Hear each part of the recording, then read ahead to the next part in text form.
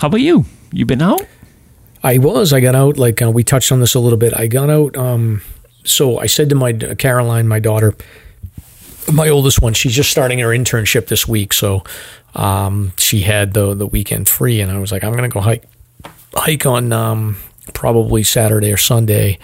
And I was like, why don't you pick a hike on your 4,000 footer list? So she's sort of doing the 52 with the views and the 4,000 footers. She's got like maybe 15, 52 with the views done. And I think she's got like she had 19 4,000 footers. So I was like, pick a 4,000 footer and we'll go.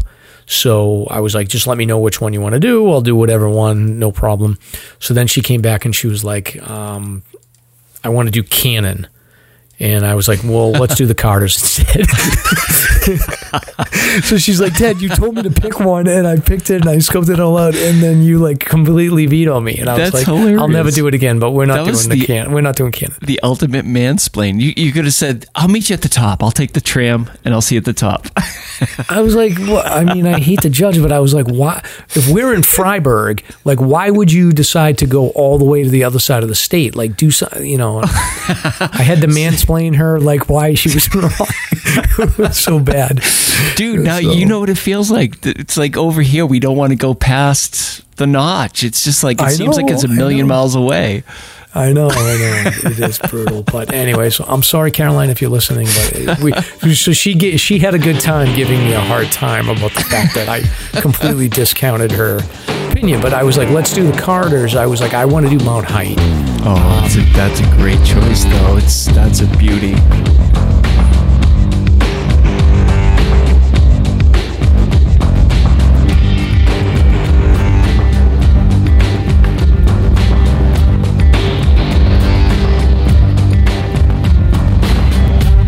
Broadcasting from the Woodpeckers studio in the great state of New Hampshire, welcome to the Sounds Like a Search and Rescue podcast, where we discuss all things related to hiking and search and rescue in the White Mountains of New Hampshire.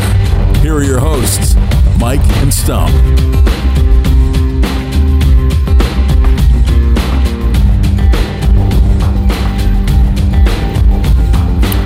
Test. And we're live.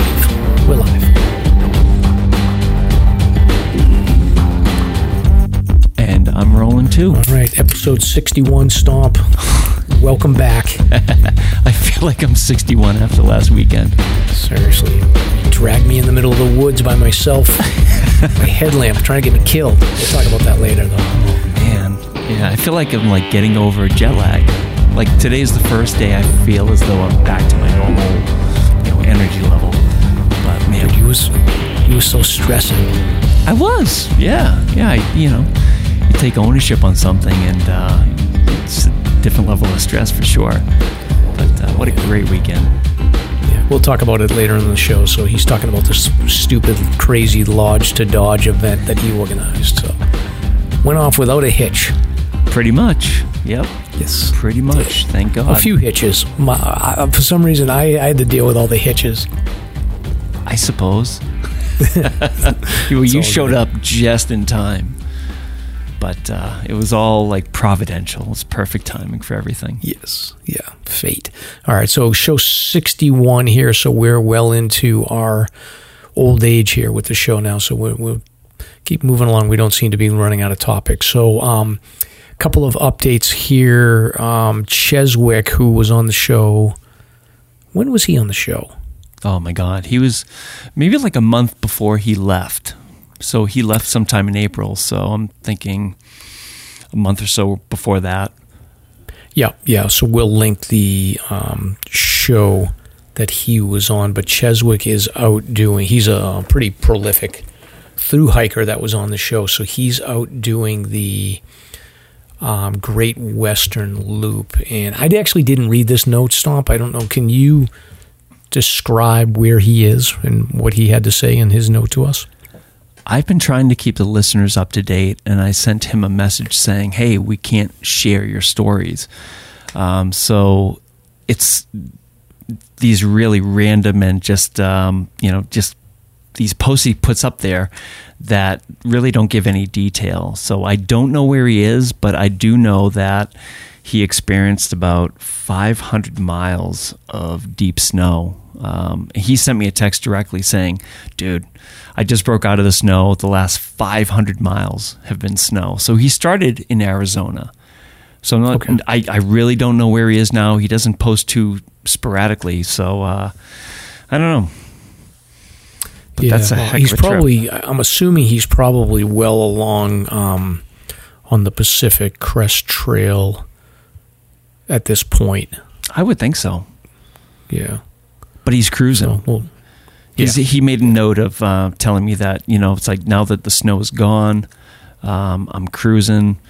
He's got his legs. He's making quick miles. So hopefully we'll get a little more detailed update soon. Yeah.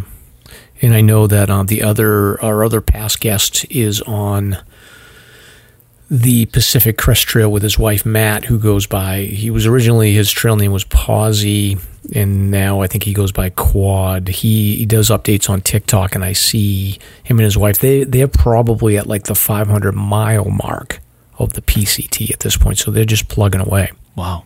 I've noticed a lot of people doing it this year online.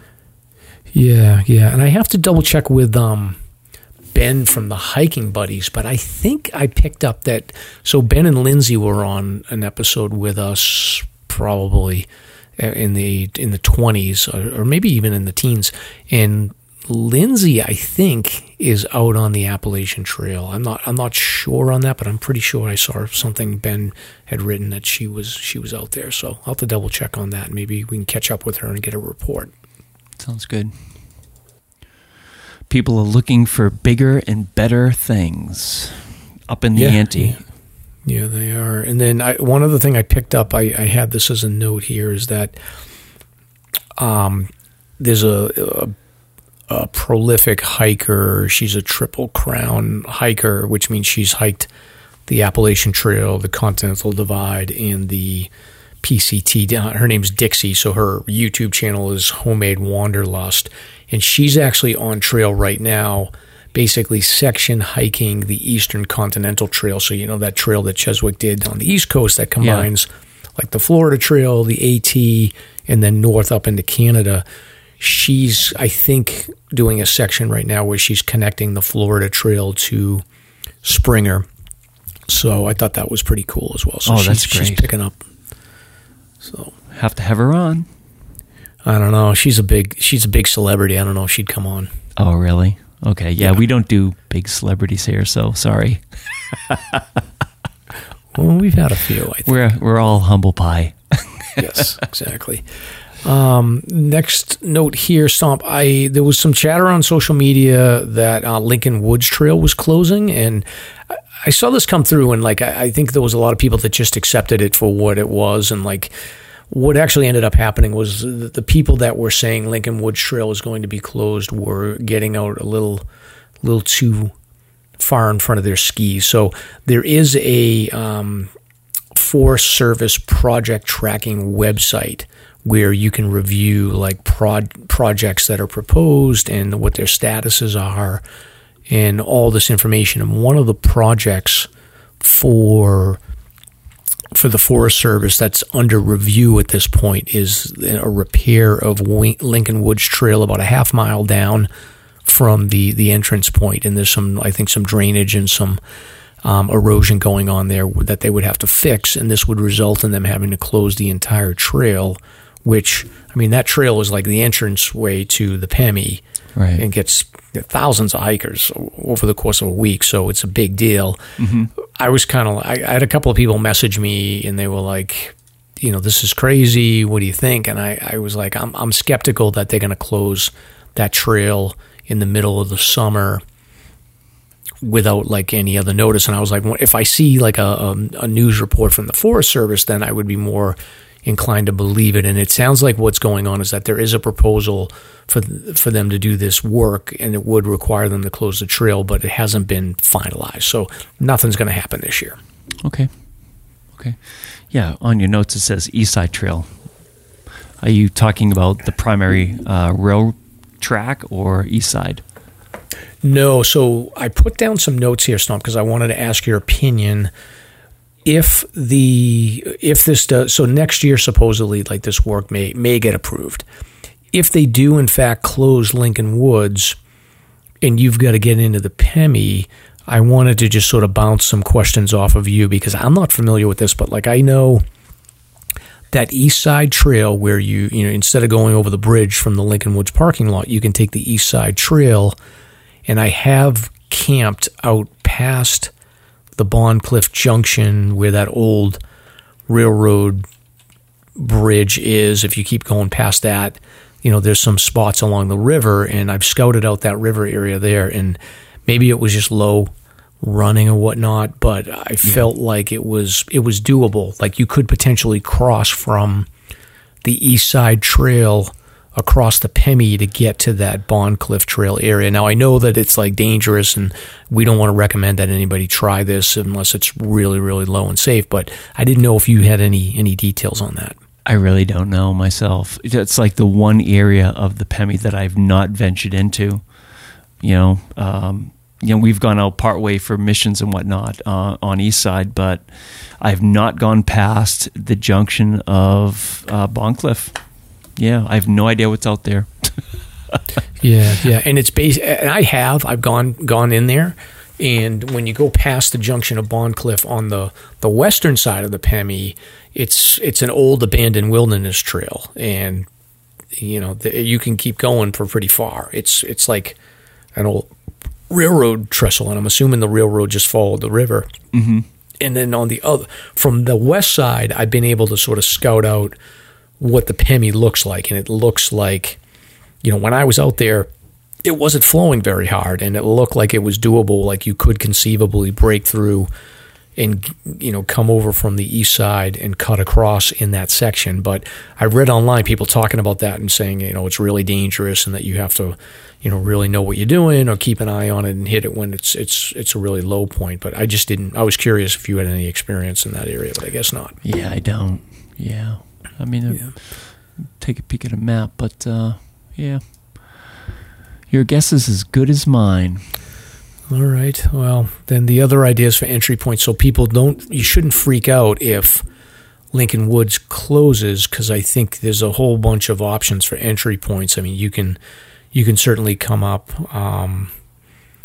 you know, the Flume Slide, and then come down Osseo and start your loop that way, or you can come up through Franconia Ridge and start your loop. So there's a million different spots where you can start your loops. I think the one big issue you're going to run into if the Lincoln Woods Trail does get closed out is that, like, a Zeeland's Bond traverse is not going to happen. Like, that'll suck, because you'll have to, basically your option would be you do Zeeland to Bonds, and then that might be the option where you could scout and say, like, could I cross on the East Side Trail? Or you just decide to go up Osseo and make it a longer day. What percentage of Lincoln Woods are they shutting down potentially? Like, the whole thing?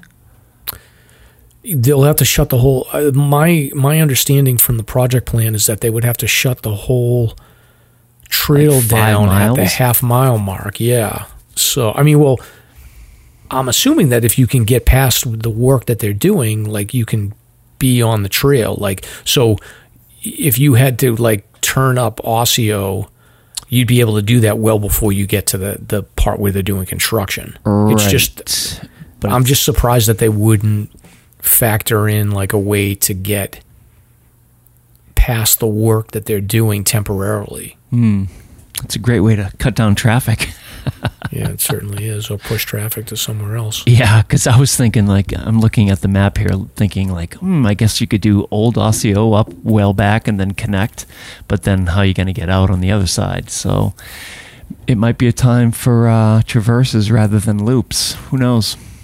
Yeah, it could be. But anyway, so that's one project that they're talking about. Now, I'll send this out. I'll add this to the show notes, but it sounds like what the Forest Service does is they have developing proposals, they have things that are under analysis, which are sort of like, which is the Lincoln Woods Trail reconstruction is what they call under analysis. So installation of slope stability measures in a retaining wall along 800 feet of the Lincoln Woods Trail. It's essentially what they're looking to do, because if you've been on that trail, like you can see like dirt just sort of drops into the river in some sections. And then I guess when they get to the final stage, the analysis is complete. Then they, at that point, that's where I think the projects will get final approval and they can actually start working on them. But there's some stuff going on around like replacing ski lifts that they've got to approve. There's invasive plant control. There's land exchanges. There's something about the Cog Railroad in Mount Washington is going to exchange 1.5 acres of privately owned land somehow. So there's a lot going on here. So I'll put this in the show notes, and people can read through these projects if they want to geek out on it. Yeah, I see your note here about options to replace the Zealand Bonds Traverse. I guess you could conceivably do what we did just the other night with Steve. Just tie in Ethan Pond and loop back to Zealand and capture all those peaks. Yeah, that's true. Yep. There are options. Don't worry, people. No reason to panic. Yeah, and for me, I was thinking more of like just the full traverse with Zealand Bonds. Like you said, you'd have to make it some kind of a loop instead, or an out and back. That's the problem with Lincoln Woods being shut down. Is like you can't do that hike, and that's a pretty popular traverse. Yeah, huge. Okay. So Stomp, you wanted to talk about Andy Cannon has a new survey about bugs. Yes. Yeah, really simple. It's 2 questions. We promise Slasher won't sell your data to Google or Elon Musk or NIH or Fauci or anybody. We'll keep it private. It's a 2-question survey about blood type and bug annoyance. So check it out, and let's see if there's any interesting data. Andy sent me this. I'm like, oh, that's an interesting idea. Let's give it a shot. Yeah, I just filled mine out. Oh, did you? Yeah. Like there's definitely like certain people that get covered in bugs. Guess I've heard that, but for me personally, it sort of varies. So it comes and goes. So I don't know. I'm not sure. I'm hot and cold, I guess. I feel like this weekend, like the bugs were more interested in my daughter than they were me to start with, but then eventually they found both of us. Yeah, I think it comes and goes depending on your sweat level, your sodium on your skin, or who knows. Is that what CO2 out of your breath? That's what I always thought it was, is the CO2 that they're attracted to, but I don't know. Yeah, I'm not really sure, but let's see if Andy can tie up some info here for us. Thank you, Andy. And by the way, Andy, I think I saw you from a distance at Reckless over the weekend, but my wife and I were sort of rushing out at the time to get back to business, so I apologize for not saying hi. I think it was you. I think you were there with somebody else. Reckless. What a great place.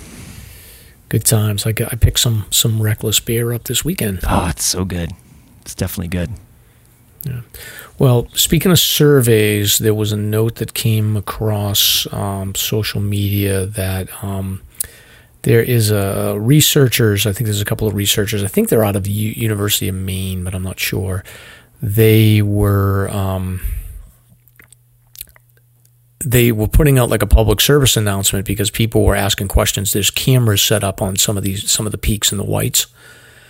And what these cameras are. So basically, one of the researchers was like, I just want to give a heads up to everybody that if you see a camera, it's not set up to sort of capture anybody. It's just a research project that we're doing around getting more information on Canada jay populations, which I call them gray jays, but I guess they're called Canada jays. I never knew that. And it doesn't violate the Fourth Amendment, so too bad, people. Careful what you do. It doesn't? How does it not violate the Fourth Amendment? I don't understand. Because it's a public, open space. Oh, so then you can put a camera up there? Well, if it's federal, yeah. I mean, yeah, they're not violating your Fourth Amendment. It's open public land. Like you should be expected to be seen and whatever else, videoed and everything else. So if it's your private property, that's a whole different ballgame. But if you're out there, taking a bat to a gray jay, you better you better get a lawyer. Let me ask you a question Yeah. about this. So I run in the mornings, and I run, like, we have this nice farm in my town, and it's really beautiful, and, you know, we don't mow the lawn in May because we want to save the birds and all that stuff. But there's, like, this person that walks their dogs, and they leave, like, they put the dog shit in a bag, but they don't take the bag with them. They leave the bag in the middle of, like, the farm. Whose farm? So the town I live in, like, we like bought a farm and kept it as open space. So it's like, I see. There's soccer fields there. People ride their horses. I run, trail run and stuff. But there's this like mystery person that is leaving their dog poop bag in the middle of, like, where I run. Could I put a camera up? Is that legal? Or would I need permission from the town? Probably permission from the town. I forget exactly if Mass is like a no filming, without consent state or not. I mean, it gets complicated. There are different levels of legal hurdles to make sure you're not getting in trouble. Okay. I mean, Jesus, you're not supposed to litter on town property. I don't know what it is. It's a thing. Like, I think what they always claim is they're like, I'm going to just leave the dog shit bag in the middle of the trail, and then I'm coming back and I'll pick it up on my way back. But they never come back and they never pick it up. So if you're in Amesbury and Woodsum Farms, I'm going to put a camera out and you're going to get busted. So there you go. You could send in the video as like an anonymous tip. Yeah. I mean, I don't know. I just usually, like, it depends. Like, if I'm in like a long sleeve, I don't like to touch them because I'm afraid like other dogs have peed on the bag. But like if I'm on a long sleeve shirt, I'll like pull my thing over my hand and then I'll pick it up and throw it in the trash when I get out there. But anyway, but there's this Gray Jay survey in the. Sorry, we got off on a tangent there. But there's a Gray Jay survey going on right now, and I thought this was interesting. So there's a link to the lady that posted it. She included a link to the project website, and there's a survey there that you can fill out where they want you to help find study subjects. So they say they know where some jays are located, but our study will be much more robust. So the more information we have on the range and distribution of Canada jays in the Northeast, the better. So they want people to help, give them a better understanding of what interactions the Canada jays are having with humans. They can't be everywhere at once, so they're looking for help to gather as much of a large data set as they can. So it sounds like what they're looking to do is determine the effects of human feeding on the gray jay behavior, determine if human feeding increases the presence of gray jays in the recreation areas that they find them in, and determine if any changes in behavior or the number of gray jays influence other populations of birds. So it's always a big question about whether you feed the gray jays or not. So yeah, so they're trying to figure out what the impact is. Interesting. And then what? I mean, I can answer those questions. It seems so obvious. Like common sense. Of course, like a cat, it's routine. If you're feeding them, they're going to come back. I mean, I've noticed anecdotally that they're getting bigger. They're eating a lot more. I mean, I don't know. What are they going to do with this research? I'm not sure. It sounds like they want to answer maybe they want to answer the never-ending question on social media about should you feed the gray jays or not. Who's the organization? It is, hold on a sec. It is two professors, one who's an ecology and conservation biology professor at UMaine, and then an ecologist from Virginia Wesleyan University. So they're both, we should see if we can get them on. I wonder if they talk to us. I think these people probably work on grants, right? Grant money, whatever. Yeah. I mean, could that money be spent elsewhere on education for hikers to not feed the damn birds? I'm not stepping on toes, but it's like, Yeah, I'm not sure, but I do think it's pretty interesting. I did fill out the survey, and I did, I did want to kind of throw out Stomp and get the list of where you can find these birds. So I do get that question quite a lot. oh yeah, we know. So for me, If you want to find Gray Jays, for me, the single best spot to find them that never fails is the Mizpah cutoff. So get up the Crawford Path. Or Jackson. Well, yeah. So there's the Mizpah cutoff Just that whole all the way area. up to Mizpah. Jackson is great. Willie Tom Field is great for it. And then the Hancock's is never fails, North Hancock. And then Moriah is another peak that I've seen them on a bunch. Yeah. And a little bit on the Osceolas. And then I'm trying to think, is there anywhere else that you've seen them? I think we saw them on Caps Ridge. I think it may be an elevation-dependent phenomena. I think they show up here and there at different elevations. But, yeah, those are the three that come to mind. Alexandria, Mrs. Stomp, a.k.a. Alexandria, she took a picture of a Gray Jay, and I think it was on Caps, and it's like the most amazing picture. Really? Yeah. Yeah, I've never seen him on Caps, but I think, like I said, like Jackson, Pierce, Willie Tom Field, that whole area in Crawford is good. Like you said, Caps Ridge, Moriah, Hancock's, Osceolas. Never seen them in the Sandwich Range. I have not either. Yeah. So anyway, Like I said, maybe it's like an elevation component to it. Yeah, it is. But I'll share the survey, and if you see a camera set up, like they don't care about you. They're looking for the birds. Tricky. One other update that I had here was I wanted to put a plug in for Lost and Found in the Whites. It's a social media group on Facebook. This is the time of the year where people start losing stuff. I've seen people that have lost like wedding rings. I've seen people, a lot of like hiking poles and other equipment.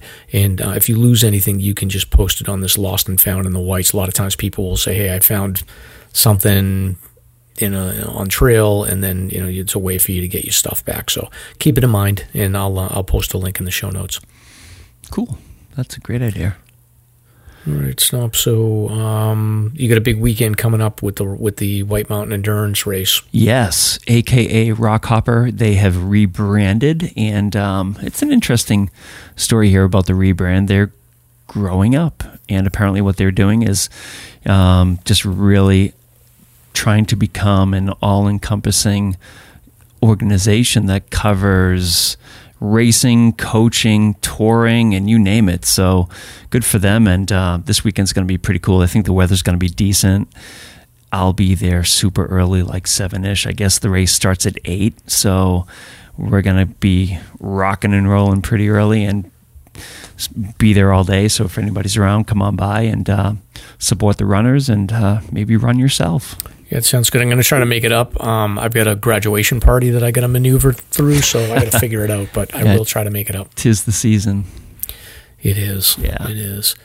All right, and then before we get into the show summary and start our first segment here, Stomp, your big moment is here, the Johnny Depp, Amber, what is her name? Amber Heard? Amber Heard, yeah. Yeah, just came in. That trial. Yeah. Well, I haven't been paying attention, but I'll give you your moment. Came in like 2 hours ago. Johnny Depp won the case. The jury awarded him damages for, I think ultimately it's $10.3 million. There's a cap in the state for punitive damages, so it would have been $15 million, but it came down to like $10.3 million. And Amber herself did win. This is interesting. She won one defamation case against Johnny Depp's attorney. So it's just fascinating. I mean, the jury was pretty clear that they felt that her statements were defamatory. And I don't know. I thought it was fascinating. My wife and I actually got to watch pretty much 95% of it. So it was really an interesting journey watching the whole thing. I guess you haven't seen much of it, huh? No, I mean, from my 10,000-foot view is that both of them came out of this much more significantly damaged than they did going into it. So I don't know. Yeah. I guess Johnny Depp, he can add that $10 million onto his already big pile of money and call himself a winner. But yeah. I don't really know if he won. Yeah, maybe he'll get some movies again. I mean, that was his biggest complaint. It's like he lost pretty lucrative movie deals over the allegations and whatnot. So it'd be interesting to see how the dust settles.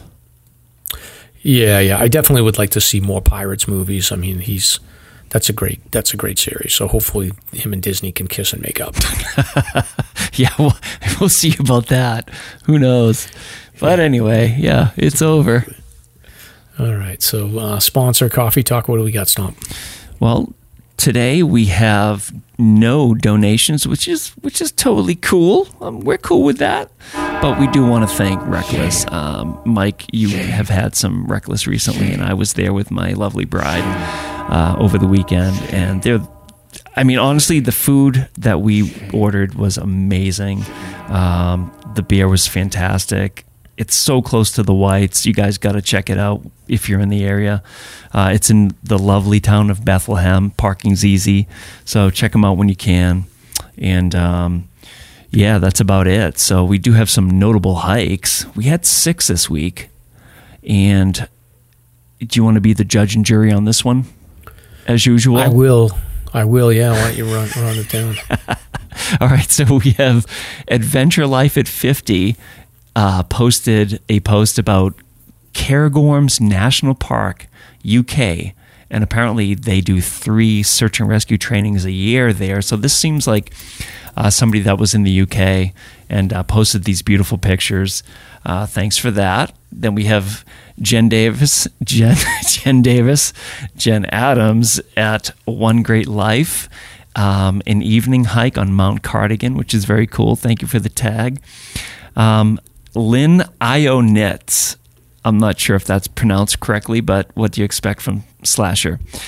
Scour after a reminder. So Lynn checked out Scour after the podcast said, hey, check out Scour. And then there's A Folsom 33, Fourth Iron Campground to Livermore Road to Sawyer Road and out and back. That's pretty impressive. And then I don't know who this is, some dude named Mike MCL in Caroline. I have no idea who this is. I don't know who, whatever. But they did the Carters in Mount Hyde, I guess, which is pretty cool, but who knows who they are. And then Caroline said to me, so Caroline's my daughter, we went hiking. She posted on Instagram. She's like, Stomp liked my story. She was so excited. Oh, that's too funny. And then here's the last one. No Guts, No Glory. No Guts, No Glory. And what happened here, let's see, they did an 8-mile Memorial Day hike for Sergeant Zach Tellier.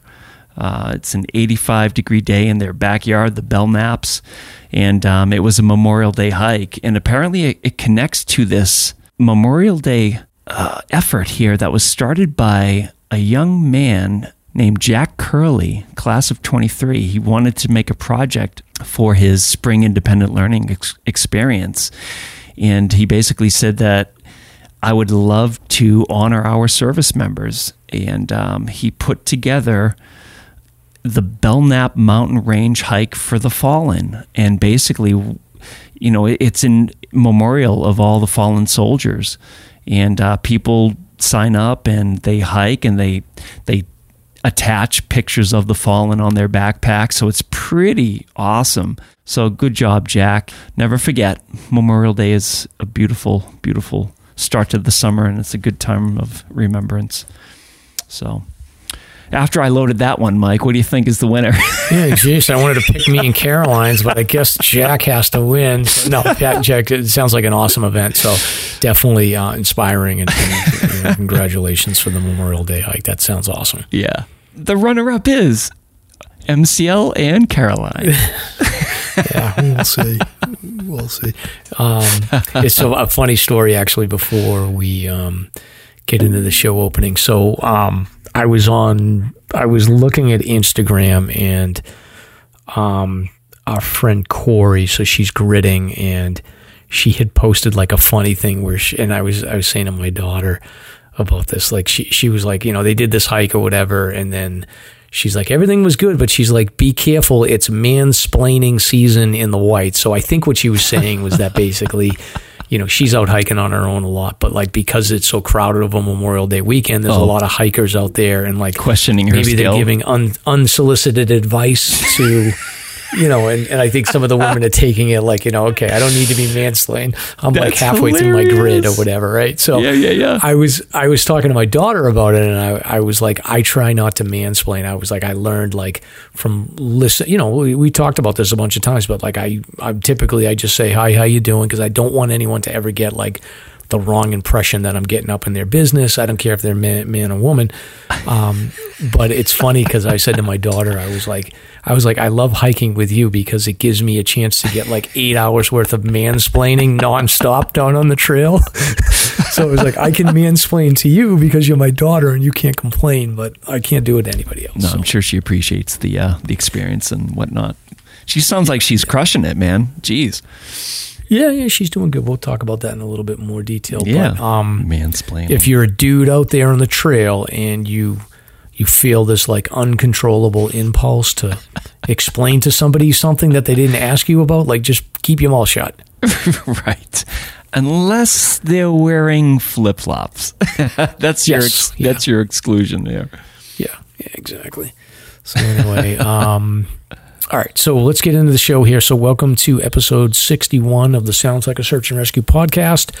This week we're going to catch up on a few topics, including the paving of the dirt section of the Mount Washington Auto Road, and we're going to throw in some Auto Road history. We'll do a quick recap of Stomp's Lodge to Dodge event, and I think we'll do like a deeper dive on that one in a couple of weeks, but we want to just touch on it. And then we'll cover some recent hikes. We'll talk about an overlooked fire tower hike that I wanted to just throw out there as a plug, and then we'll finish up with some recent search and rescue news. So I'm Mike. And I'm Stomp. Let's get started. Let's go. All right.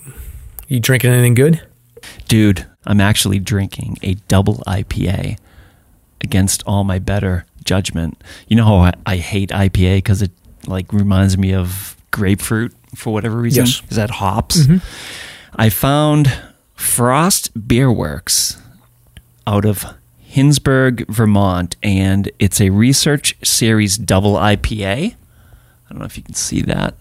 Oh, yeah. I've had those before. Okay, it's like 8% alcohol IPA, but it reminds me of like a lager or something darker, so I don't get that grapefruity scent.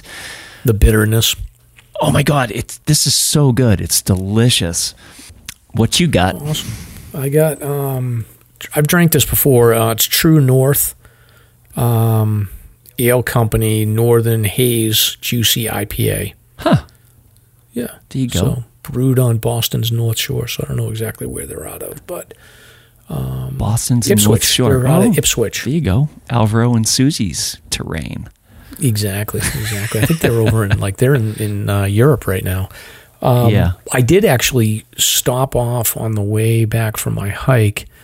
I went, there's a little beer and wine store right on the, as a matter of fact, this place is great. It's Vista Bev and Market, and I'll put a link in the show notes for it, but it's like right at the junction of Route 16 and Hurricane Mountain Road. There's this like little beer and wine store there. So I went in and they carry Reckless. So I grabbed like a couple of 4-packs of Reckless, and they were like, oh my God, we love Reckless. And they were like, do you know that they handwrite the names of their beers right on the case? And I was like, yeah, it's pretty cool. It was pretty good. So I got some Devil's Hop Yard, and then I got another 4-pack. I got them up in Maine. So I'll have plenty of, oh, you got the carryout.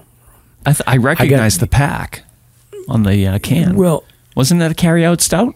No, I didn't get carryout. I got something else, a Devil's Hop Yard, and then there was one other brand. I don't know what it is. They didn't have carryout. Oh, bummer. No. I was looking for it, but they didn't have it at the store. But great store, Vista Bev, and the Reckless beer was great. Perfect beer for after a hike, sitting on the porch up in Maine.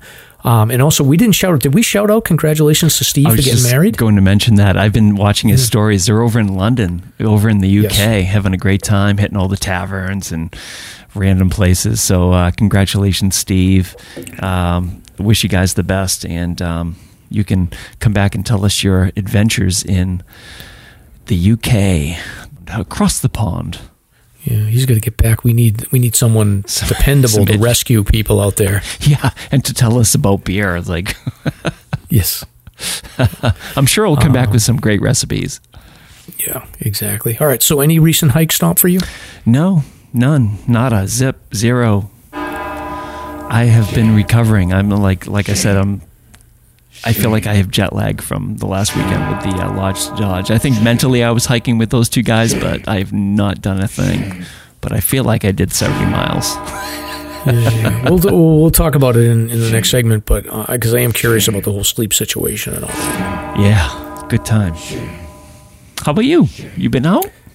I got out, like we touched on this a little bit. I got out, so I said to my Caroline, my daughter, my oldest one, she's just starting her internship this week, so she had the weekend free, and I was like, I'm going to go hike on probably Saturday or Sunday, and I was like, why don't you pick a hike on your 4,000 footer list? So she's sort of doing the 52 with the views and the 4,000 footers. She's got like maybe 15, 52 with the views done, and I think she's got like she had 19 4,000 footers. So I was like, pick a 4,000 footer and we'll go.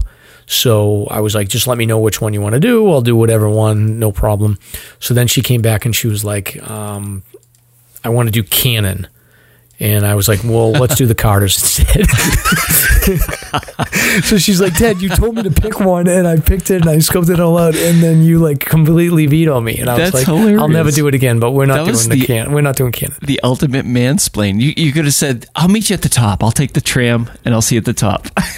I was like, well, I mean, I hate to judge, but I was like, why? If we're in Freiburg, like, why would you decide to go all the way to the other side of the state? Like, do something, you know. I had to mansplain her, like, why she was wrong. It was so bad. Dude, now you know what it feels like. It's like over here, we don't want to go past the notch. It's just like, it seems like it's a million miles away. I know. It is brutal. But anyway, so I'm sorry, Caroline, if you're listening.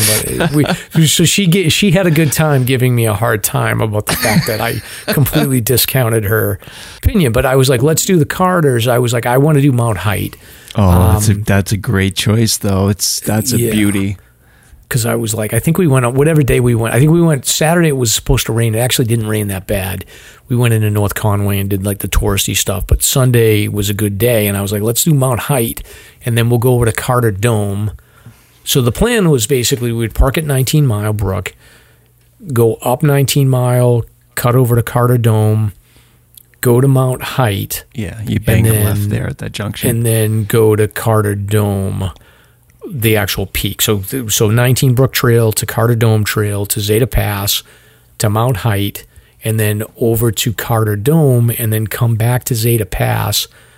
And then I said, like, I don't know how your legs are going to feel. So I was like, we'll make a call on whether or not we go over to South and Middle Carter from there. So we basically did that. We got on trail around like 9 o'clock, 8:45, and or maybe it was 7:45. I can't remember. And then, easy hike up the 19 Mile Brook to the trail junction. Then we cut up Carter Dome, and then got to Zeta Pass, and then right up to Mount Height, and spent probably, I would say, maybe about 45 minutes on Mount Height with like unbelievable views. Have you been on that? Mount Height is probably my favorite location with my spouse. I mean, we were blown away. It's like a mini Gio. It's just the view of the Prezzies is just incredible on a good day. Yeah, and I'm actually surprised when they redid the 52 with the view list and they added like a couple of peaks on there. I'm kind of shocked that they didn't include Mount Height, but I guess is it because it's not like considered a real mountain because it doesn't have the prominence on one side? Yeah, possibly. I'm not really sure, but that would be my first guess. It just doesn't have the height. Get it? The height. Yeah. Which is interesting because when you're on the side where Zeta Pass is, it's like it looks very much like its own standalone mountain, but it just doesn't dip down enough. They need to get like a tractor up there and just dig out a couple of 100 feet of prominence on that It side. is interesting, isn't it? 200 foot. It's so arbitrary, but so much in life is arbitrary. You got to set a line somewhere. Because if you look at Mount Height next to Carter Dome, and then you look at South Carter and Middle Carter, like it doesn't look like there's anywhere near the elevation drop that they would need to be real mountains. Sure. It's weird. Real mountains.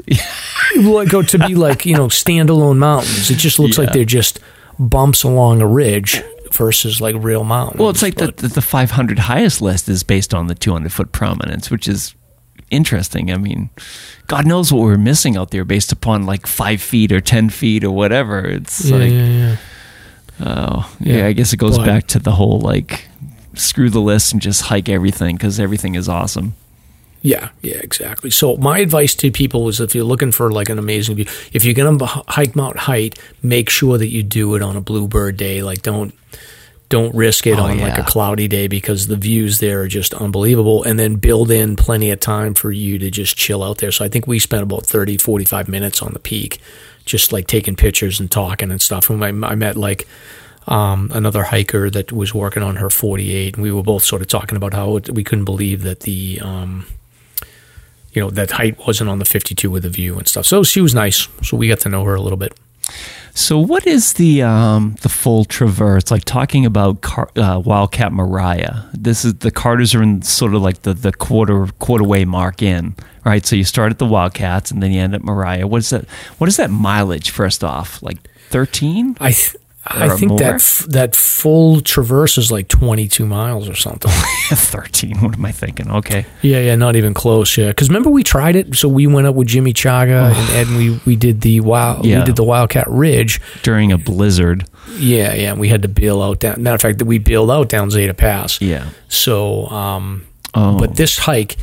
So again, 19 mile to Carter Dome Trail, up to Height to Carter Dome. Yeah. And Carter Dome is cool too. There's a little like step off where you can go and get a view of, it's like before you get to Carter Dome, but there's a little step off where you can get onto this rock section where you can get out and get a similar view to Height. Oh, by the way, can I interject there? From Carter Dome, that's the start of the Rainbow Trail that heads east. Rainbow Trail is supposed to be a magical trail. Yeah. I've heard a lot of good things about that, and I think that you can maneuver your way down the Rainbow Trail and get into like that Evans Notch, Baldface area there too, which I've never done before, but I'd love to try that. Yeah, it's supposed to be somewhat of a strainer during wet seasons, but yeah, I could imagine. But anyway, so like we went up, we did Height, we did Carter Dome, and then we spent a little bit of time on the rocks below Carter Dome. Like I said, there's some openings there or whatnot, and then came back, and I was like testing Caroline. I was like, look, I don't even know, probably after that loop up to Carter Dome and then back, we were probably like, I would say like 7 miles or so in. By the time we got back to Zeta Pass, we stopped, had lunch, and then I was like, look, how do you feel? I'm like, you're going to add another 2 miles to get to Middle Carter, and then 2 miles to get back, and then it's about 4 miles down. So I was like, you're talking another 7 miles, 8 miles. I was like, do you want to do this? I said the other option is that we can go South Carter, Middle Carter, and then cut down the Imp Trail and try to cut our way through that Dodge campground. Which you did, right? On the way out. Didn't I see you guys? No, I didn't. So I saw a picture of you guys on a cliff. Or you on a cliff. Where was that? It looked as though the first thing that came to mind was, that's got to be Imp Face.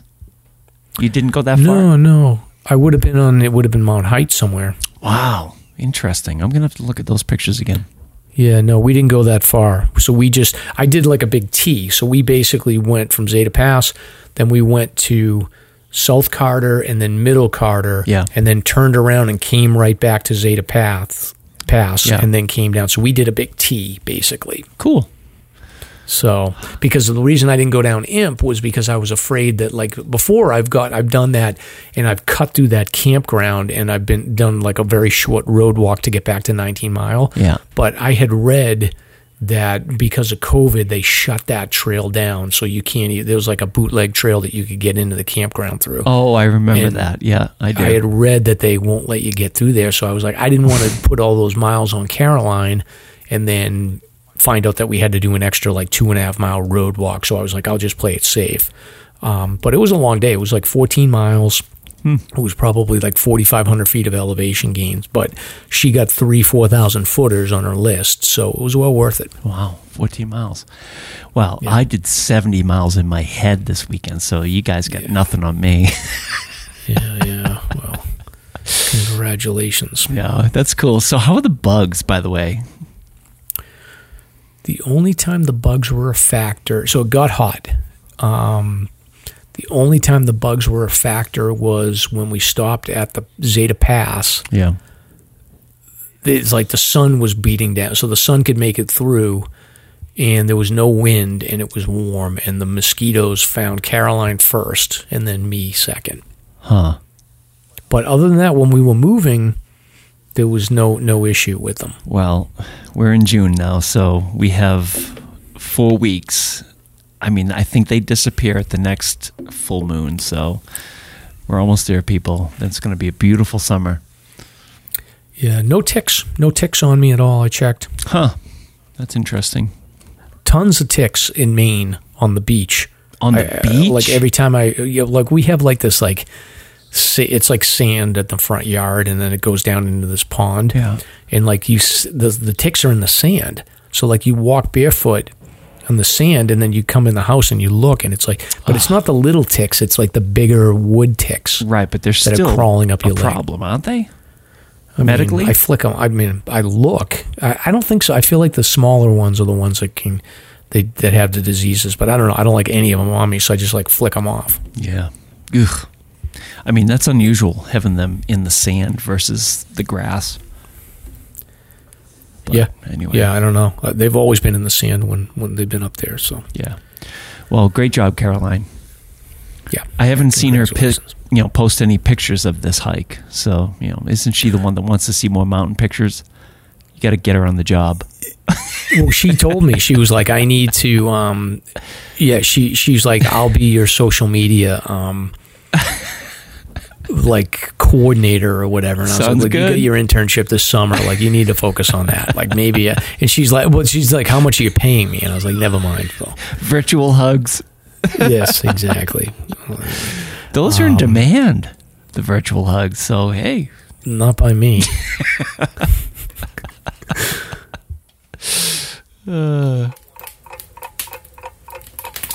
Let's dive into some White Mountains history, shall we?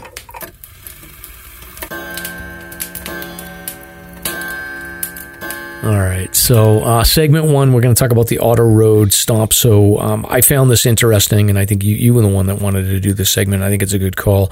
Yeah, good timing, too. The Auto Road is, people may not be aware of this, but the Auto Road, it's 4.5 miles of like paved road up to about the 4,000 foot mark, and then previously, like, there was a dirt road section that went from about the 4,000 foot mark up to maybe like 4.5 miles up to maybe about miles 5.5 or 6. Yeah. You do a U-turn where the Nelson's Crag Trail goes. And traditionally that was sort of like for people that have run the Auto Road, that's sort of like a marker to say like, okay, you're now above tree line. You've got to get up this dirt road section, and then, there's the final push to get that last 1.5 miles to get to the peak. But they've paved over. Have they paved over all of it or just a section? It's complete. It's 100% paved. Yeah, I don't like it. I like the dirt section. Well, we can talk about it, but I mean, what's the history on it? So I from what I read, I think it goes back to the 70s where they really started pushing paving, segment by segment by segment. This is a 161-year-old road in terms of paving and whatnot. So it's pretty neat. It's cool. My big question was, how would it impact some of the events? But what is the history on this, Mike? How far back does this go? Yeah, so we'll get into that first. So for people that aren't aware, and I'm mostly referencing like the history of the road. There's like a website that you can go on from Mount Washington, and it gives sort of the whole breakdown of the road. But we've talked about this before, like the mid 1800s, like around 1840 to 1860. That's when all the heavy sort of exploration and the establishment of, these big classic hotels in like the Gorham area started. So the auto road basically became it came in place because in the 1850s, like, a railroad was built from Montreal to Portland, and the railroad passed through Gorham, which basically opened up like the east side of the White Mountains to tourists.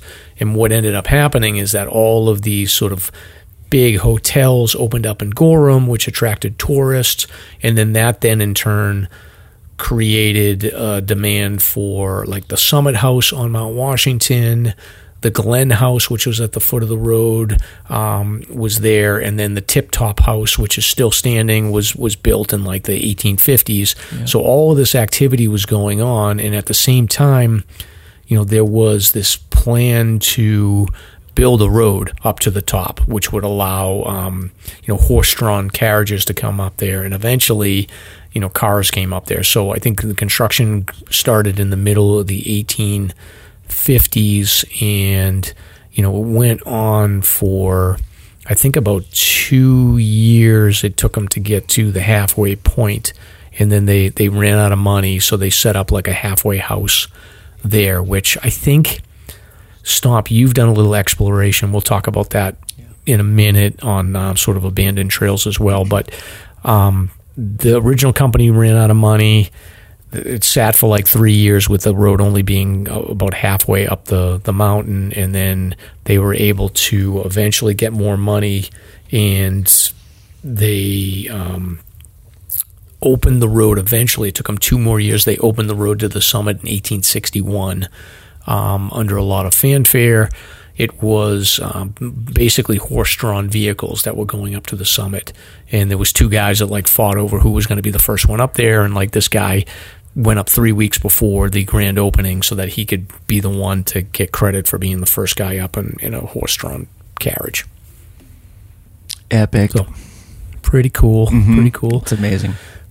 Yeah, and then so through the 1860s, like the road got more and more popular, but by 1869, the Cog Railroad was complete, and for probably about 40 or 50 years, the Cog Railroad was the preferred, maybe like 30 or 40 years, the Cog Railroad was the preferred way to get up there. It was a shorter trip, much more comfortable. Going up in like a horse-drawn carriage is a little bit dangerous, so most people tended to take the Cog. True. So I think what they did is they had this deal where you could go up in the Cog and then go down in a horse-drawn carriage, and then they would bring you back up on the same day, so you could really like get the whole experience back there. But by the time, so for 30 years or so, the road sort of was just used by horses. And then by the time the early 1900s came around, the guy that invented the Stanley Steamer, which is a steam-powered vehicle, he, I guess, was the first motorized ascent up Mount Washington in 1899 on the auto road, and eventually gas-powered vehicles a few years later started going up there, and by the time the 1930s arrived, more and more vehicles were going up there, and now we're at the point where the auto road is super popular. I don't even know what the volume is on vehicles, but it used to be called the Mount Washington Carriage Road. It's now called the Mount Washington Auto Road, and I guess in recent years it says more than 45,000 vehicles have driven on an annual basis, but I feel like it's probably even more than that. Yeah, I would think so. Amazing. Yeah. And then if you want to talk about people dying or accidents, there's been 3 fatalities on the auto road. So 1880, a stagecoach overturned. I guess the guy was drunk. There you go. I don't know how that works.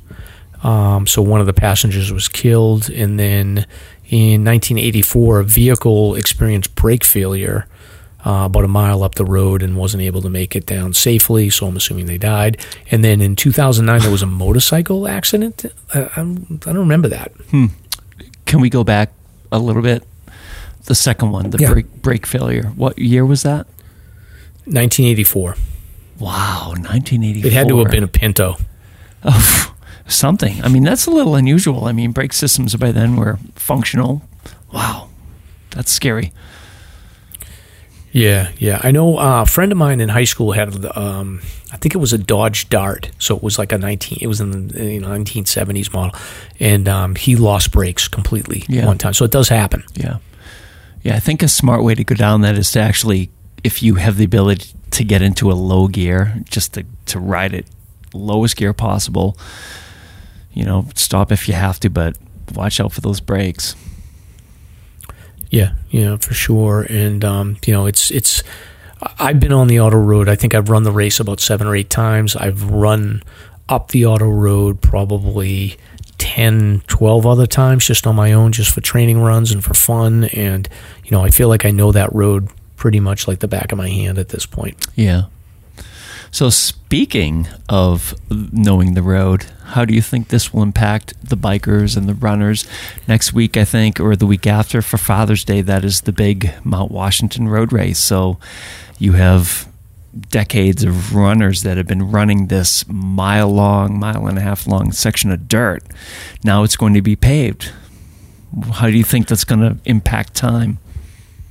I think for the elite runners, it'll obviously make it it should speed up the course a little bit, just because they won't have to transition under the dirt. You got a mile and a half of dirt where you're, you are sinking in a little bit, and you're slipping a little bit, and the pavement will give you a little bit more of a grip.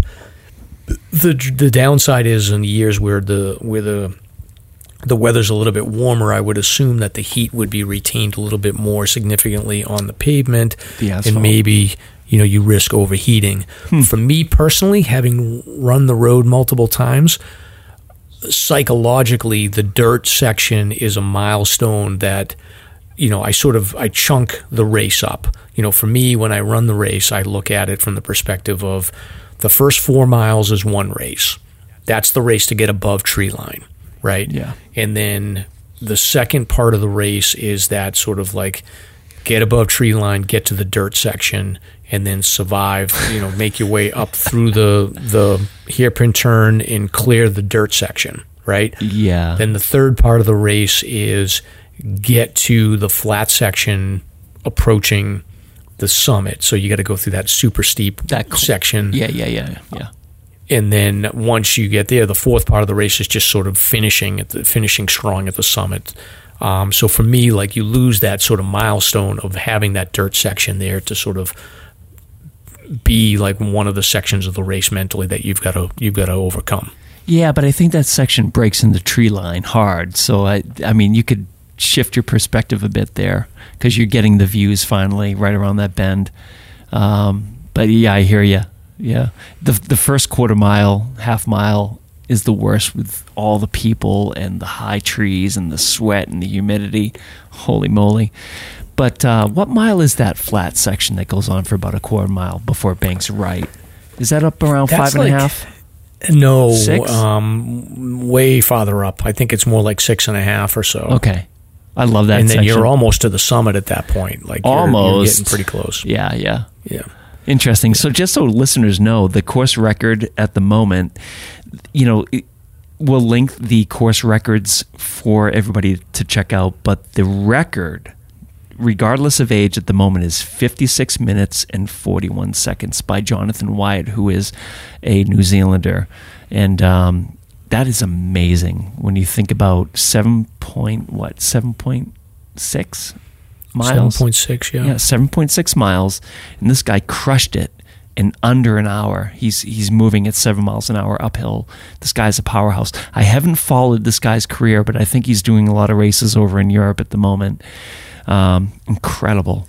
So I'm wondering if somebody's going to break it now that this pavement's added, so we shall see. Yeah, we'll see. I'm sure the bike racing people will be happy. Oh, hell yeah. Although gravel bikes have been more in vogue the last couple of years, it probably hasn't been as big of an issue, but yeah. I think just having that smooth pavement to ride up will be nice. And I would think people that are driving that section, the one problem with that section is that that's the most exposed section that you're driving. So when you're going up, it's not as big of a deal because you are sort of on the inside hugging closer to the wall. But when you're going down, you're on the outside of the road, and it is very nerve-wracking to sort of be on that dirt and feeling like, you could slip over the edge, and like there's nothing stopping you from really rolling right off. So I think having the pavement there might be a little bit reassuring for people that they can stick to the pavement and they know they're going to be safe. Yeah, for sure. Hey, we have breaking news. We have a donation. Yeah. Oh, okay. It just came in. Coffee. And it says, "Diehard fan, love you guys, the one and only Shandy." Oh, very good. She donated 3. She just made it in at the last second. Thank you, Shandy. You're the best. Thank you. No, that's fantastic. Breaking news. So one thing, Stomp, I wanted to just call out here. So the Auto Road, it's got an interesting history. I'll link the show notes. The pavement piece of it is what it is, I guess, at this point. But, it's worth checking out the history segment. But I also wanted to put a plug is that don't sleep on the idea of like hiking on or around the Auto Road. Like there's some cool hikes that you can do using the Auto Road, and I think there's no prohibition for you being on the Auto Road as a pedestrian, but you just need to yield to vehicles, I think is the way it works. But you can touch the Auto Road a bunch of different ways. Like you take Old Jackson out of Pinkham, you hit the mile 2 marker, you can go up the Auto Road that way if you want, and then you can cut off Nelson Crag, you can get into the Great Gulf from there. There's all kinds of things that you can do, take a couple of miles up the Auto Road and then cut off. The other option for you is, you can take the Nelson Crag Trail, and then that connects with the Auto Road around the 5.5 mile mark of the Auto Road. And then, you can check out, you can go up the Auto Road that way, or you can stay on Nelson Crag and you'll sort of be paralleling the Auto Road the whole way up. So that's a cool thing to do. The other thing you can think about doing is driving up the Auto Road and using that as a launching point to do some hikes. You can easily do a day hike down to like Lake of the Clouds from the peak.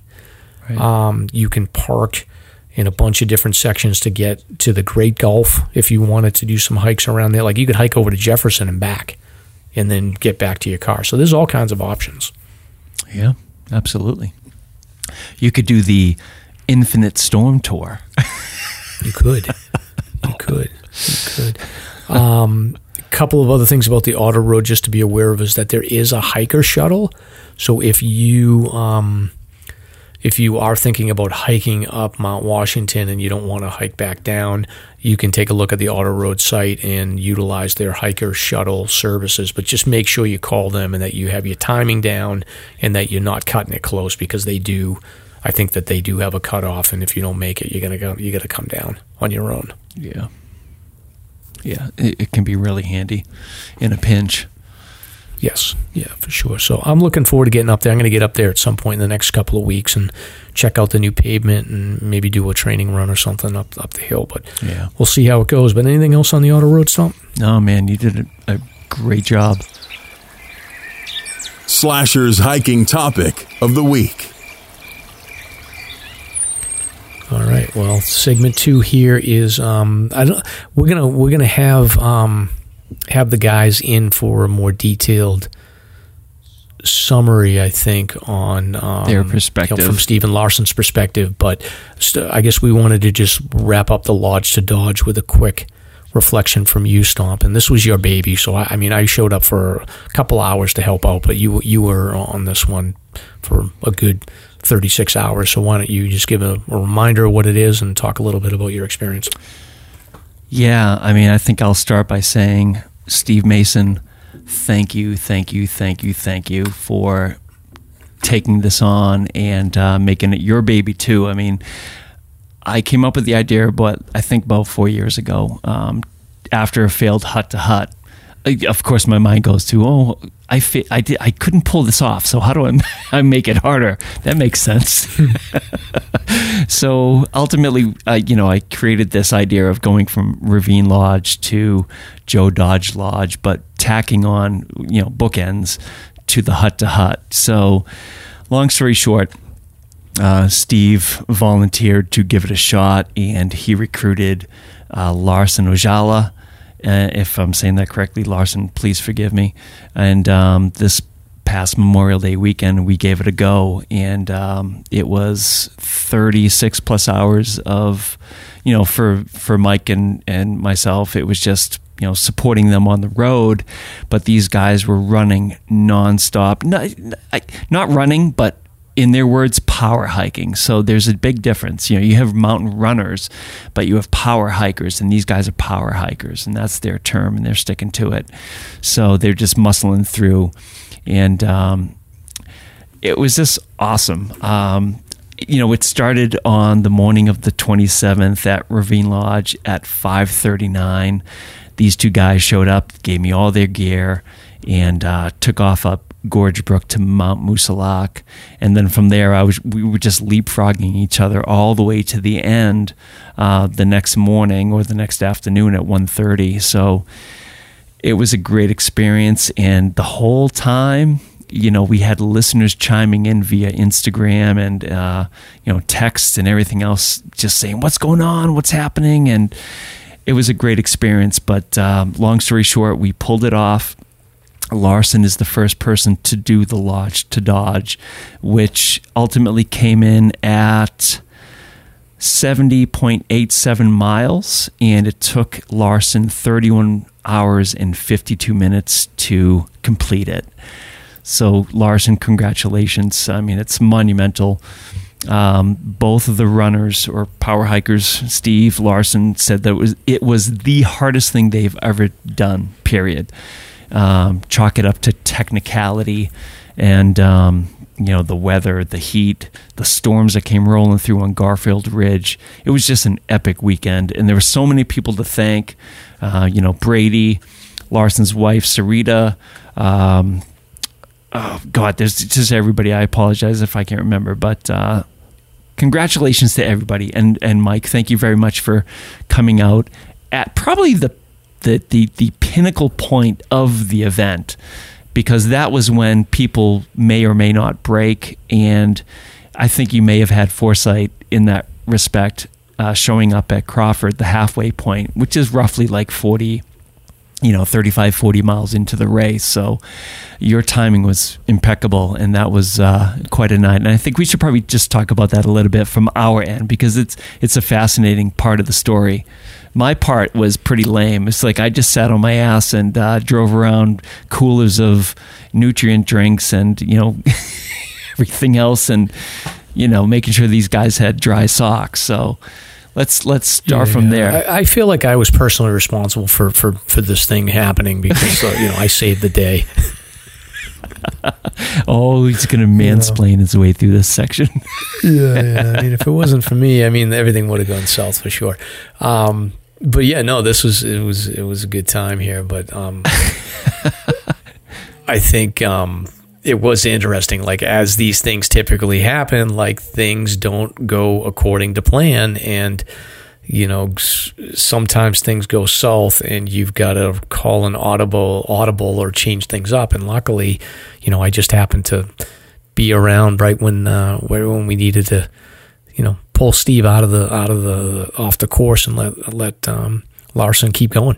Yeah, exactly. I mean, it's worth covering this briefly. So they left at 5:39 from Gorge Brook. At 7:59, they arrived at Beaver Brook at Lost River. They left Beaver at 8:08 a.m. and then pulled into Lafayette Campground at 1:22 p.m., which was roughly 5 hours and 14 minutes. They left Lafayette Campground up Old Bridle at 1:50. So Mike and I are chilling out at what I would call the Shangri-La of like all supportive rest stops. Like I set a tent up. We've got the coolers. We're good to go. We've got lamps hanging. It's like super cool. And my phone, I had shut off for about 15 minutes because my phone was almost dead, and charging it in my truck was taking forever. So I shut it off. Mike and I are chatting. We were thinking about maybe doing like some live random thing, and that never happened. I turn my phone on. Boom. I get a text saying, Steve's sort of, he's struggling. We need some help. We got to get over to Zealand. So why don't you take over from there? Yeah. So without any cell connection, it was a little tricky to sort of figure out. But I think I ended up, if I recall correctly, I ended up saying to Stomp, like, I'll go to Zeeland, I'll drive over there, and then I'll wait for Steve. So, and I wasn't sure if Larson was going to be with him or if they were, going to split up. And then I was like, they probably won't split up. Then I was like, well, maybe they will, and Steve will tell them to keep going. So I drive over to the Zeeland trailhead, go up the dirt road, get in there, and I'm like waiting for about 5-10 minutes. And then I was like, I wasn't dressed for hiking, but I was like, I got all my stuff. And I was like, well, let me get everything organized. So I started getting raining. Yeah, it's well, it wasn't raining. Dude. It didn't rain when I did the first trip in. So I was like, I'll go in. I had stopped at McDonald's to get cheeseburgers for those guys because I was like, they're probably going to want cheeseburgers when they get to the Crawford. So I drive up to Zeeland, and I was basically looking at the map, and the plan for them was they were at the Zeeland Falls hut, and then when they cut down the hut, they're going to take a left to, the junction of AZ Trail and then Zeeland Trail. And I was assuming, I was like, if Steve is going to bail, he's going to bail down the Zeeland Trail, and I'll be there to meet him. And then Larson will go down the AZ Trail, cut over to Crawford Notch, and then, I can drive Steve over in time to actually meet Larson. So I got all my stuff ready, and then I started hiking down the Zeeland Trail by myself. It was dark out. I had my headlamp. I put my cheeseburgers in the back of my backpack. And I was like, because Steve's going to want a cheeseburger when he gets something. So I hiked down. I got about a mile in, and then I waited. And, it's pitch dark, and I had my headlamp, but it was like foggy.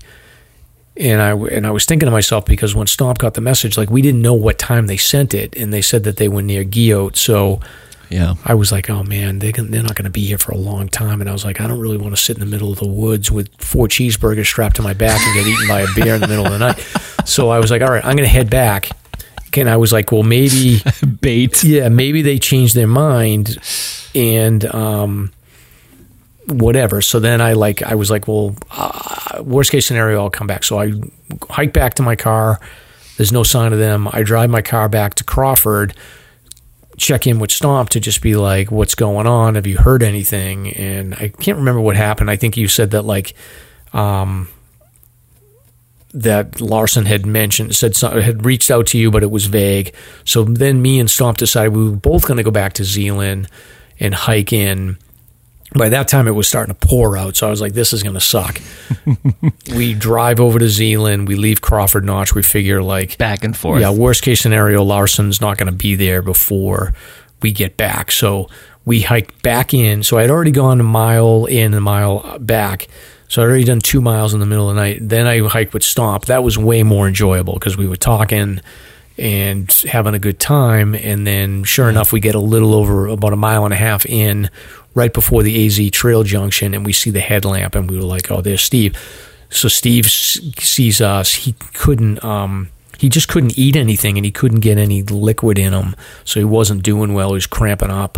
So we were able to get him a drink. We were able to get him a cheeseburger, and he was able to make it out the last mile and a half. And then we got in the car, drove to Crawford Notch, and then Larson hadn't gotten there yet. And then within probably 20 minutes or so, right? Larson's wife showed up, and then he came out of the woods, and it worked out perfect. Right. And then the discussion was what happens next. So Larson and his wife decided to just plug on, and we geared them up with wintry stuff, better socks and this and that. They had plenty of stuff to begin with, but, nobody really knew what the weather would hold because the forecast was changing constantly.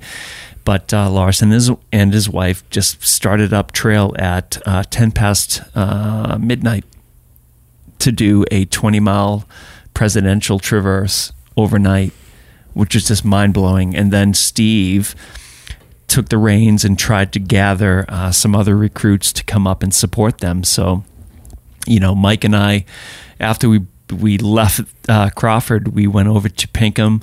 Mike dropped off Steve at Pinkham Notch, and then I continued down to 19 Mile Brook, set up camp, and just crashed. I crashed and didn't wake up until 6 in the morning. and then some hikers started showing up. Brady showed up that next morning, and I'm sitting in the chair zonking out, and I hear, "Hey, you here supporting Larson?" I'm like, "Yeah, hell yeah!"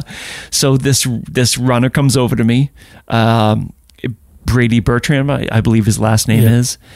He just puts his stuff on and he starts running north down 16 towards the Dollycop junction there to get into Osgood, and boom, gone. So he ran all the way up there, and then boom, Steve shows up in his car, and Steve and I are just sitting there, and geez, what time was it? It had to be, I don't know, sometime that morning, 9:30ish. Larson, Brady, and Sarita, you see them come around the bend coming south down 16 towards us. I'm like, yeah, they made it.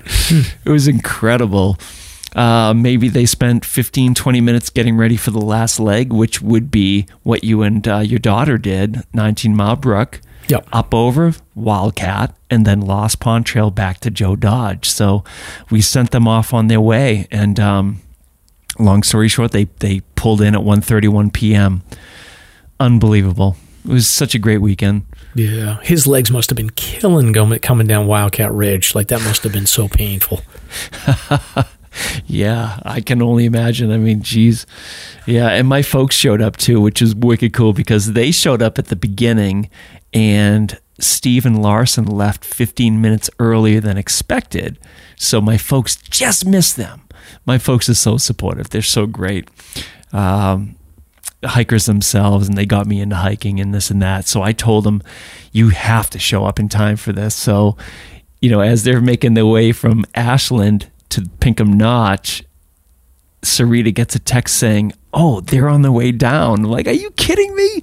So I send a text to my folks, you got to get here quick. And soon enough, they showed up. So they were able to see the arrival.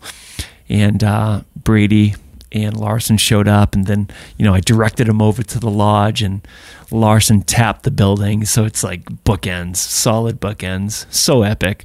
Nice. All right. So you got a trademark, Lodge to Dodge, and then... No, it's not mine anymore. It's the community's for sure.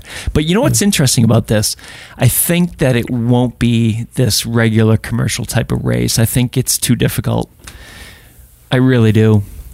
I don't think it's going to be something that the average mountain runner can achieve. It's just too much. It's, like Larson said, the technicality.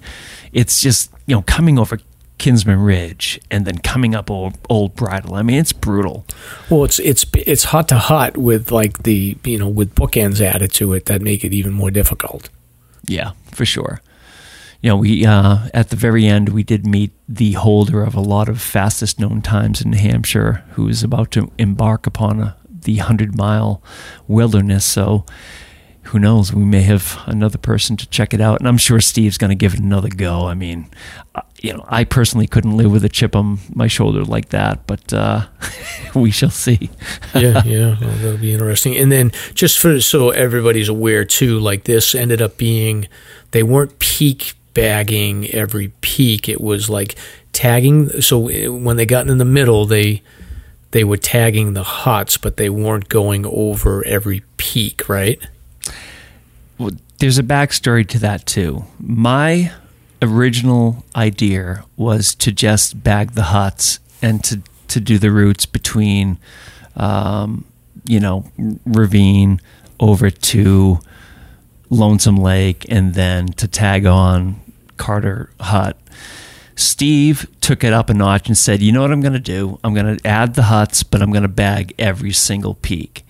So what happened on this adventure, Larson decided, from the start of the presidentials to not bag the summits of the Prezzies. So basically it's like this, it's in play at the moment. So the variation now is that the presidentials were not bagged.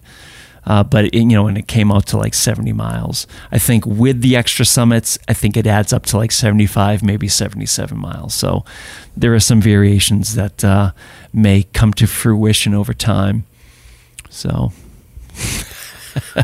Well, super cool. Congratulations, Stomp, and even more congratulations to everybody that participated, Larson and Steve, and Yeah. everybody Yeah. else that supported. That's awesome. And Lance, he was the one that ascended with Larson and Steve. So Yeah, well, we'll get them on with a deeper dive. But I think for the people that are listening, like, you don't need to do this in one day. Like, I do think the Lodge to Dodge would be a great option if you had like a 3 to 5 day section hike that you wanted to do, where you wanted to knock off like a good part of the Appalachian Trail and, you know, stay in the huts a couple of nights. I think it's a great option. Before the search and rescue, I wanted to just give a shout out to people, or just sort of a public service announcement to people. If you're looking for a hike that's not tied to like the 4,000 footer list or the 52 with a view list, I think I've mentioned this hike before, but don't sleep on is that a saying? Like, don't sleep on something, right? Green Mountain in Effingham, New Hampshire is a really cool hike that you can do. There's a fire tower up there. And I think I take the High Watch Trail is the name of it. So that is the trailhead that you get to from. So if you're going up Route 16, before you get into like Ossipee, so you go through Ossipee, but before you get into like Tamworth, that area, you take Route 25, which takes you into like Freedom and you know, all those little campgrounds that tie to Lake Ossipee. It's off of 25, and it's called the High Watch Road, I think is where the trailhead is, and you can take the High Watch Trail. And Green Mountain is this really cool hike where it's got like these, it's sort of like got a Pacific Northwest vibe. It's got these sort of open forests that you hike through in a very wide trail. A lot of routes on the trail, but you get up to a really cool fire tower that you can climb up, and it's like, I think the fire tower's got to be like probably 40, 50 feet up off the ground. It's really high, but definitely worth checking out. And I think if you're looking for a good idea for a hike for the kids, something that's achievable for somebody that hasn't hiked a lot, Green Mountain in Effingham, New Hampshire is definitely worth checking out. So I'll put the GPS tracks on there, and you know, I just wanted to throw that in there because I drive by there all the time and I hike it every once in a while. And I was like, I got to give the audience a little heads up on this one because I don't think anybody pays attention to it. Yeah, you've never been on it, have you? no, I haven't. Yeah, See, it's the first I've heard. You're sleeping on Green Mountain, Stomp. I'm sleeping through life right now. You are, all right.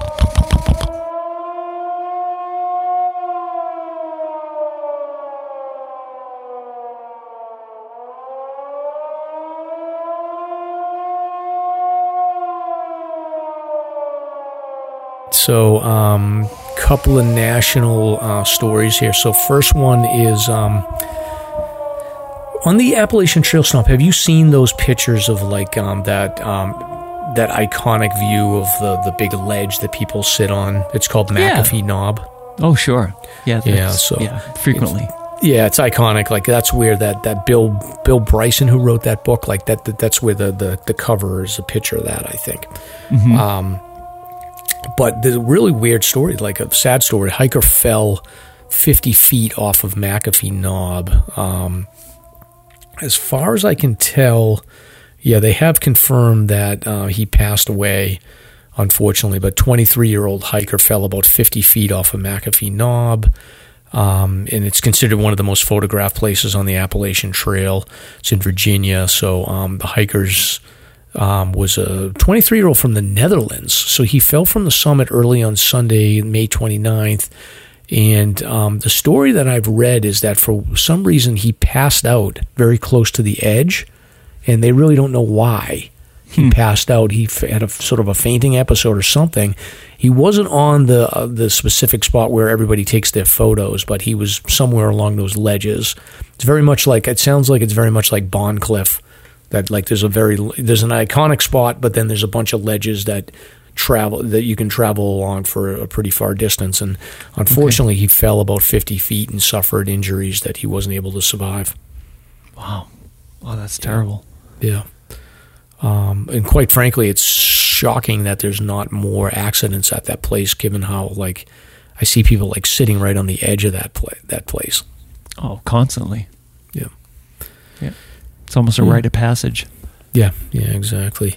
The next one, matter of fact, I just read about this one today, Stomp, is a kayak accident, kayaker's worst nightmare. So it looks like two of these kayakers, they were in a group, and unfortunately they went over a dam, and two of them are now missing. So it sounds like it was some sort of a crazy accident, right? Yeah, in Richmond. Yep. 12-foot dam, high waters, a huge group, a dozen kayakers, and two went over this dam and have just disappeared. So they're feared dead. Yeah, that's not good. Young people.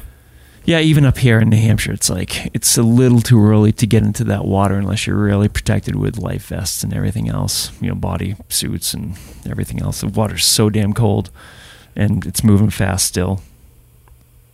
Yeah, it's scary. I don't really have, I do a lot of kayaking, but it's always in little ponds, so I'm not doing anything in moving water. Yeah.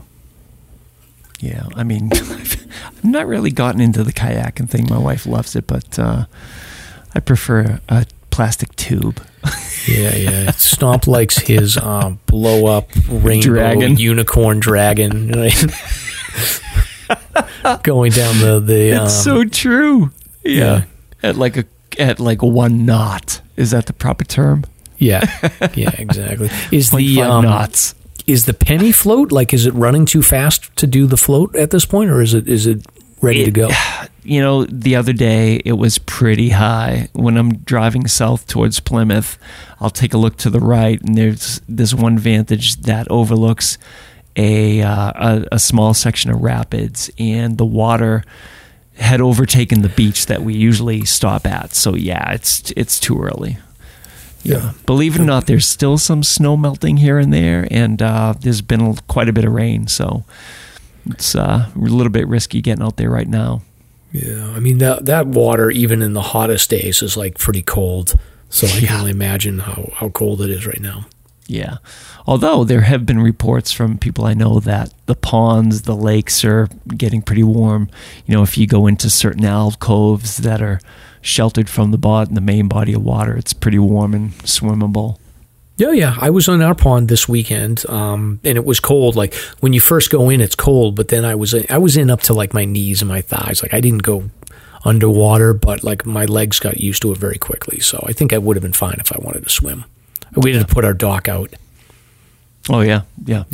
So, and that's always an episode because it's never the right spot. My wife's put it out farther, put it to the left. You didn't put the ladder facing the right way. It's a whole thing.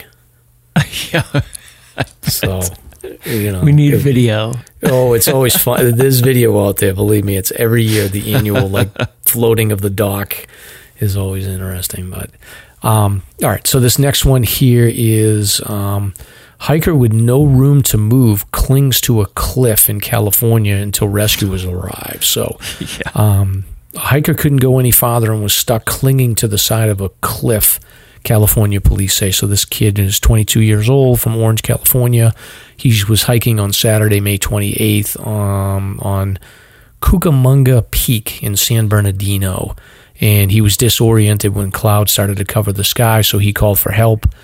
The next day, it says. Yeah. So he was stuck out there for a day. So rescuers went to help, but they couldn't get him because the clouds were just too low. So there was a crew that tried to get him a few hours later, but they just couldn't get through the clouds. And I guess they made a third attempt, and they were able to spot him.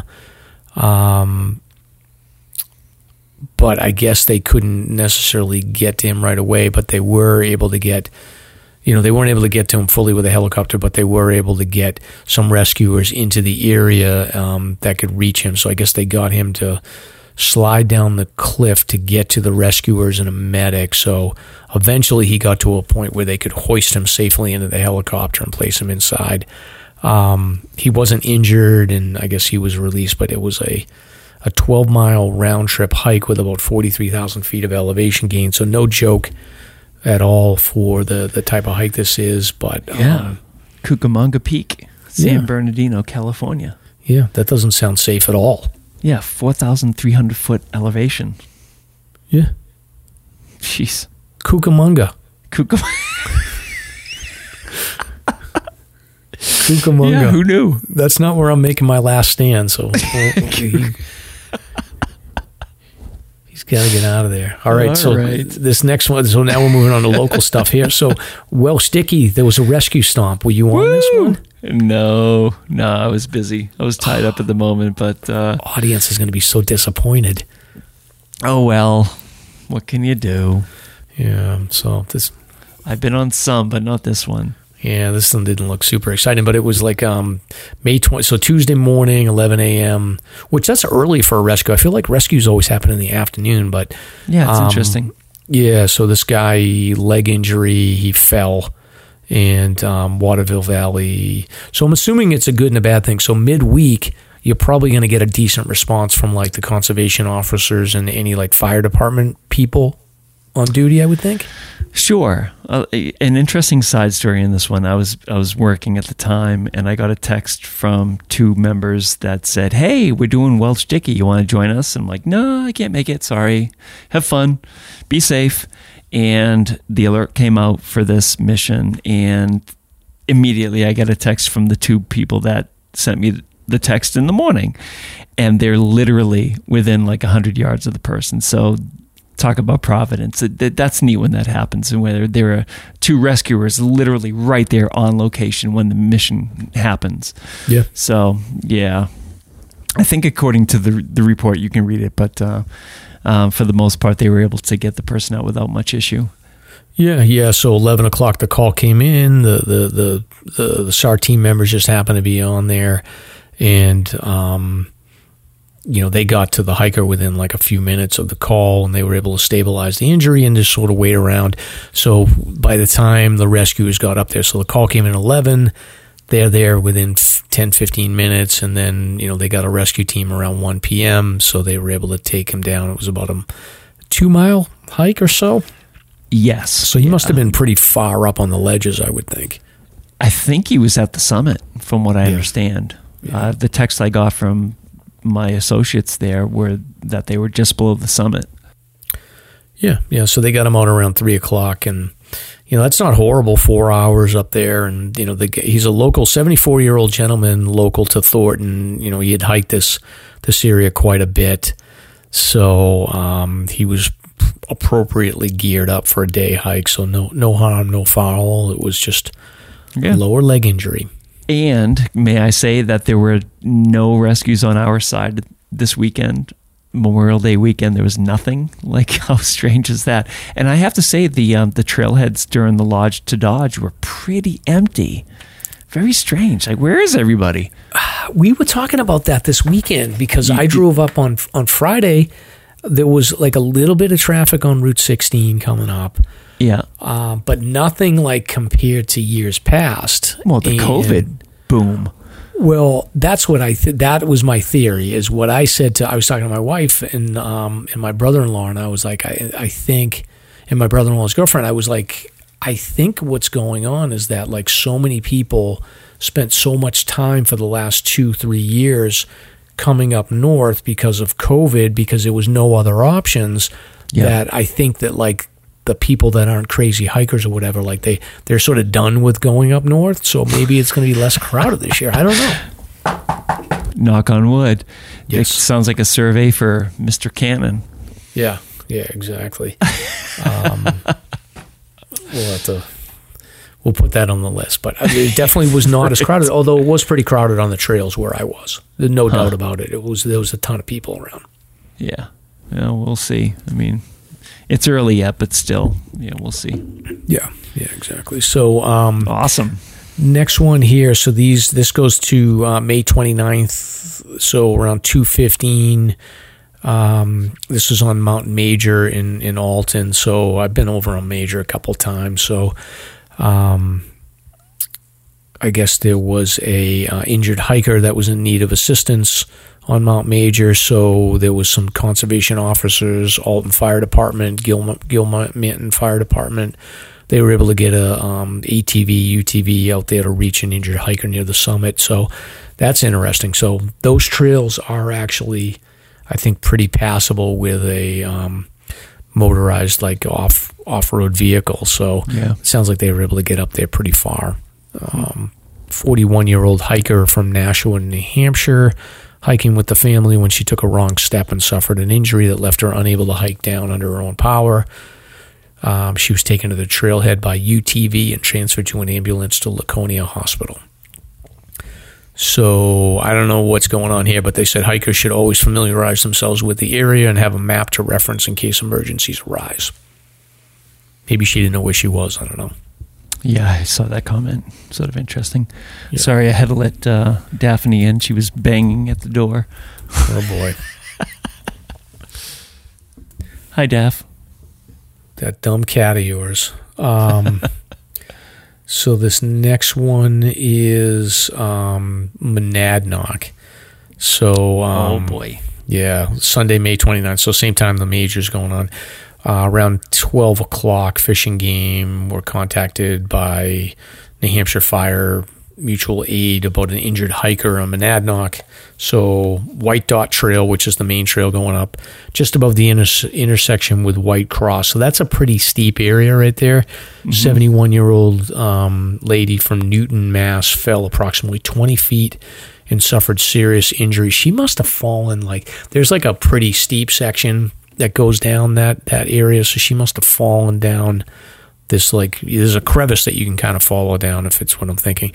But she suffered a serious injury to one side of her body, and she lost consciousness for a significant amount of time as a result of the fall. So she knocked herself out, that's not a good thing. So I guess Mountain Patrol Rangers they were able to reach her, and a short time later they were able to provide aid. So by 1:30, a decision was made to request a medical helicopter to transport her to a hospital because of the severity of her injuries.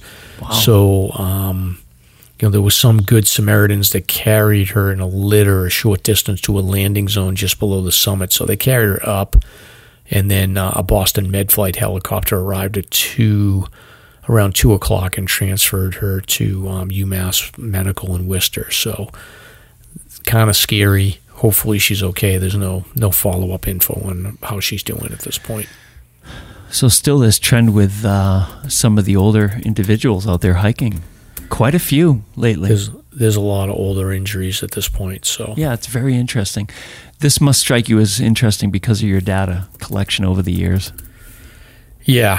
It's I'd have to take another look at it, but I definitely saw a trend on older. There was an increase last year, and looks like into this year, on older people getting in trouble more. So I don't know what that is. I mean, obviously, you're prone to, when you do have a minor injury, it probably is more likely that it could be a bigger deal. But I don't know. I don't know what to think.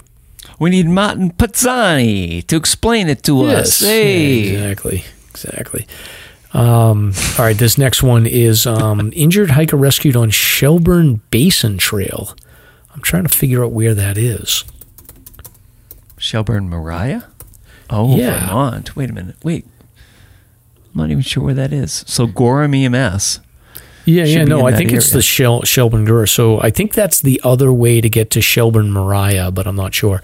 Okay. So a call was received for a hiker that was injured after falling on the Shelburne Basin Trail.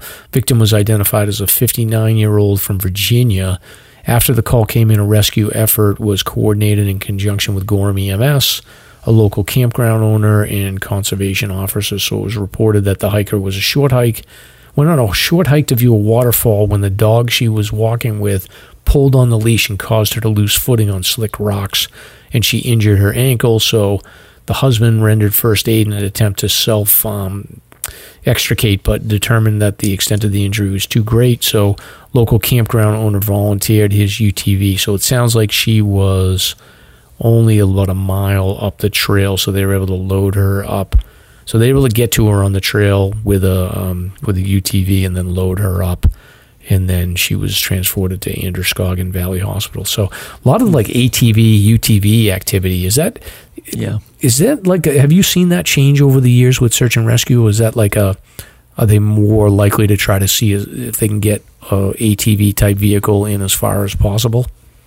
I don't think so. I think it's trail specific. I don't see any changes on our side of the state. You know, there are certain trails that let you get so far, and then that's as far as you can get. And a great example would be Garfield Trail. Like, there is a point that you cannot pass, and that's where they park the ATVs, and then everybody continues on up trail. So I just don't recall this trail being in the mix over the last year or two. But every trail has their limit in terms of what they can do with these machines. Otherwise, you're just stuck because you can't turn around properly. Yeah, that makes sense. I mean, yeah, there's definitely like Mount Major is one of those trails where you can certainly get a wider vehicle up there, no problem. But there's just a lot of trails where you can't maneuver. Yeah, for sure. So a little bit slow. I'm surprised there wasn't more rescues over the weekend. But like we said, like I definitely saw a lot of people out on the trails. But maybe it's just, maybe it's just the calm before the storm. Yeah, I don't know. Even Pinkham Notch. I mean, usually that parking lot is packed, but I got a spot, like the first spot right there at the entry, so it was very quiet. Yeah. I was in there a couple of times. We stopped on the way to use the restroom in there, so it was crowded, but not super crowded. Like there was definitely spots that you could grab pretty close. So yeah, I'm not complaining. Less people that want to come up north. I mean, listen to the podcast and get you fixed. Don't come up here and hike and bother us. Yeah, who knows where they are? Maybe they're just down south somewhere, floating or sailing, or what do people do outside of New Hampshire? I don't know anymore. I don't know. I think they go to the beach. Yeah, probably. That's true. They go to, they've been going is Hampton Beach has been rioting lately. What do you mean rioting? Like every Friday and Saturday night, because I live local. Just like crazy. They put out a call and they'll be like, "Police, come to Hampton Beach. All towns, if you have extra police, there's riots at Hampton Beach. So let them all stay at Hampton and we'll hike." Oh, that's crazy. Yeah, it's always been a rough part of town, huh? Yeah, I guess so. But that's it. That's a wrap for 61. Anything before we exit? That's a wrap. Let's get ready for an awesome summer. Thank you for listening. If you enjoyed the show, you can subscribe on Apple Podcasts, Spotify, Podbean, YouTube, or wherever you listen to podcasts. If you want to learn more about the topics covered in today's show, please check out the show notes and safety information at slasherpodcast.com. That's SLASR podcast.com. You can also follow the show on Facebook and Instagram. We hope you'll join us next week for another great show. Until then, on behalf of Mike and Stump, get out there and crush some mega peaks. Now covered in scratches, blisters, and bug bites, Chris Staff wanted to complete his most challenging day hike ever. Fish and Game officers say the hiker from Florida activated an emergency beacon yesterday morning. He was hiking along the Appalachian Trail when the weather started to get worse. Officials say the snow was piled up to 3 feet in some spots, and there was a wind chill of -1 degree. And there's 3 words that describe this race. Do we all know what they are? Only one hill! Lieutenant James Nealon, New Hampshire Fish and Game. Lieutenant, thanks for being with us today. Thanks for having me. What are some of the most common mistakes you see people make when they're heading out on the trails to hike here in New Hampshire? It seems to me the most common is being unprepared, and I think if they just simply visited hikesafe.com and got a list of the 10 essential items and had those in their packs, they probably would have no need to ever call us at all.